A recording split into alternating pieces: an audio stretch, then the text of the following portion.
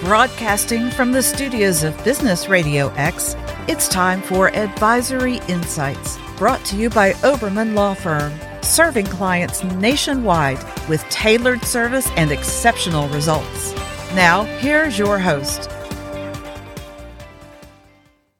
Welcome, everyone, to Advisory Insights. Stuart Oberman, your host here. I want to cover a couple of topics. I know we're hitting the HR pretty heavy, but I want to make a couple of things. We're going to hit this topic for today is HR Audit Checklist. Going forward, we're going to be talking about some merger and acquisition items. We're going to hit some of those items. We're going to hit HR, one more topic out of this session coming up.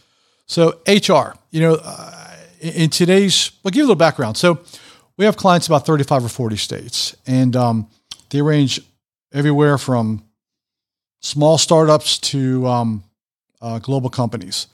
So for our concern, whether you're a startup or multinational company, the HR department is absolutely critical.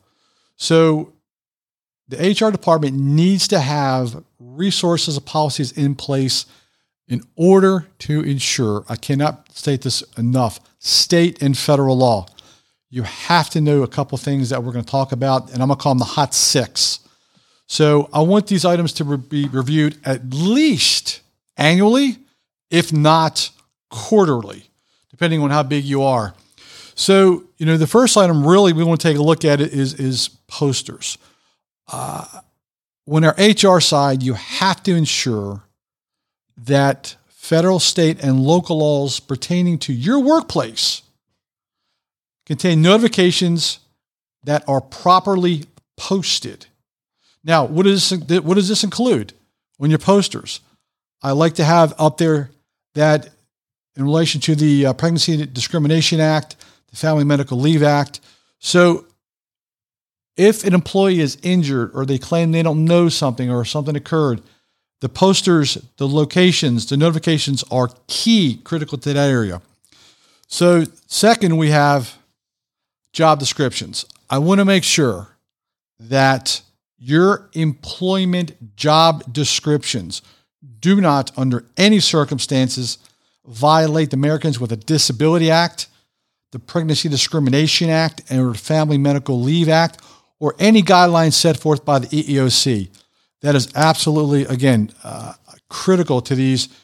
You have to look at your job descriptions. If you don't have job descriptions, then obviously this particular matter is irrelevant, but you need to get your job descriptions.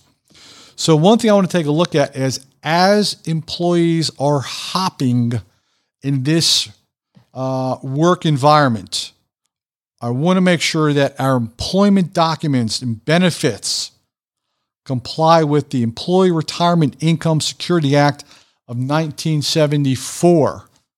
If you're asking what that is, then I would say you are not in compliant. Once you have the employees that are coming from different areas, different locations, different age demographics, I want you to take a look at this particular provision and whether or not you have these up to date or they're in violation. So one of the things, and I'll use number 4, I want to make sure that you are classifying employees as exempt and non-exempt in order to make sure that you comply with the wage and hour laws or overtime requirements. Again, anything over 40 is generally overtime. So you're saying, well, what's overtime? I believe we discussed this in some prior podcasts. That includes text messages to your team members, your staff members. That includes emails. That includes calls after hours. That includes information relayed to you by electronic communication after hours. This is a very large category as to what is considered communication and overtime. I want to go through number 5 a little bit. I want to make sure that all personnel files are up to date, documented, and maintained.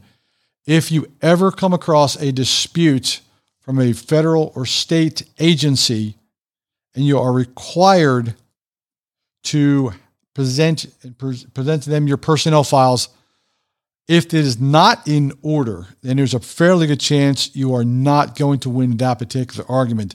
I will tell you, if an employee alleges violation of race, color, creed, sex, or origin, and your personnel files are not up to date, your reviews are not up to date, there's a good chance you are going to get, as we say, hammered in the process. Take a look at those.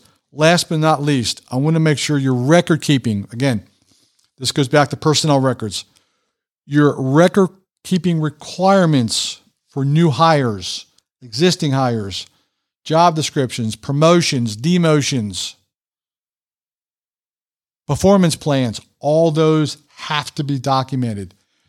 If you don't follow those particular procedures, then it is going to be very difficult to terminate, fire, discharge particular employees depending on the nature of the work. So the key, again, very, very simple. 6 very simple things you need to look at.